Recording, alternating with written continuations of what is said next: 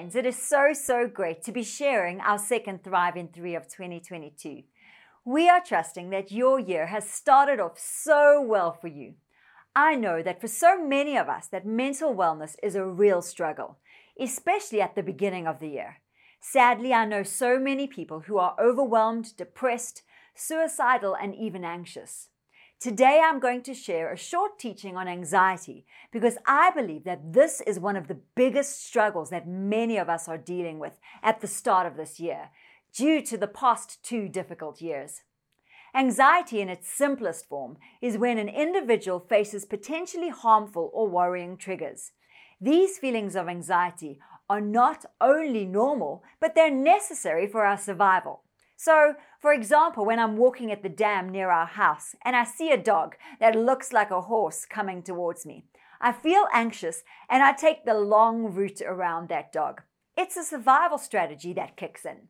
But an anxiety disorder is when the duration or the severity of an anxious feeling is often out of proportion to the original trigger or stressor. Anxiety is triggered within you, and then you start to experience various feelings, negative thoughts, and beliefs.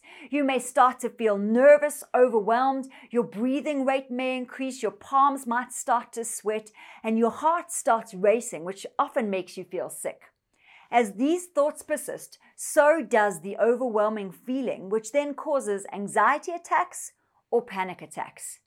The continuous thoughts in your head won't stop jumping from one thing to another, creating confusion, where there is no clarity of thought, and so the circle of anxiety continues while becoming worse over time.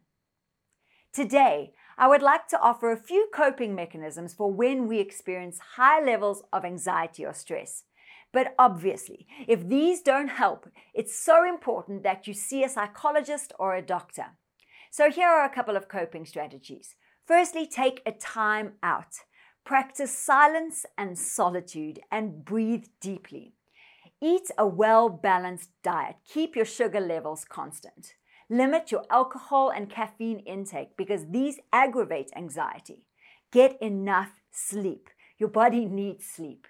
Exercise daily because we need that dopamine injection, feel-good hormone into our bodies. Take deep breaths. Inhale, exhale, count to 10 slowly. Do your best, but don't aim for perfection, rather just your best.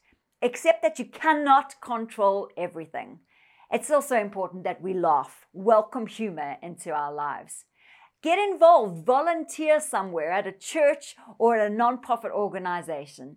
Learn what your triggers might be. Is it work? Is it family? Is it school? And then limit your exposure to those triggers. Talk to someone. Find a friend, a doctor, a pastor, someone you can talk to. Maintain a positive attitude and replace negative thoughts with God's word. You know, Philippians 4 verse 6 to 7, it tells us this. Don't worry about anything. Instead, pray about everything. Tell God what you need and thank Him for all He has done. Then you will experience God's peace, which exceeds anything we can understand. His peace will guard your hearts and minds as you live in Christ Jesus.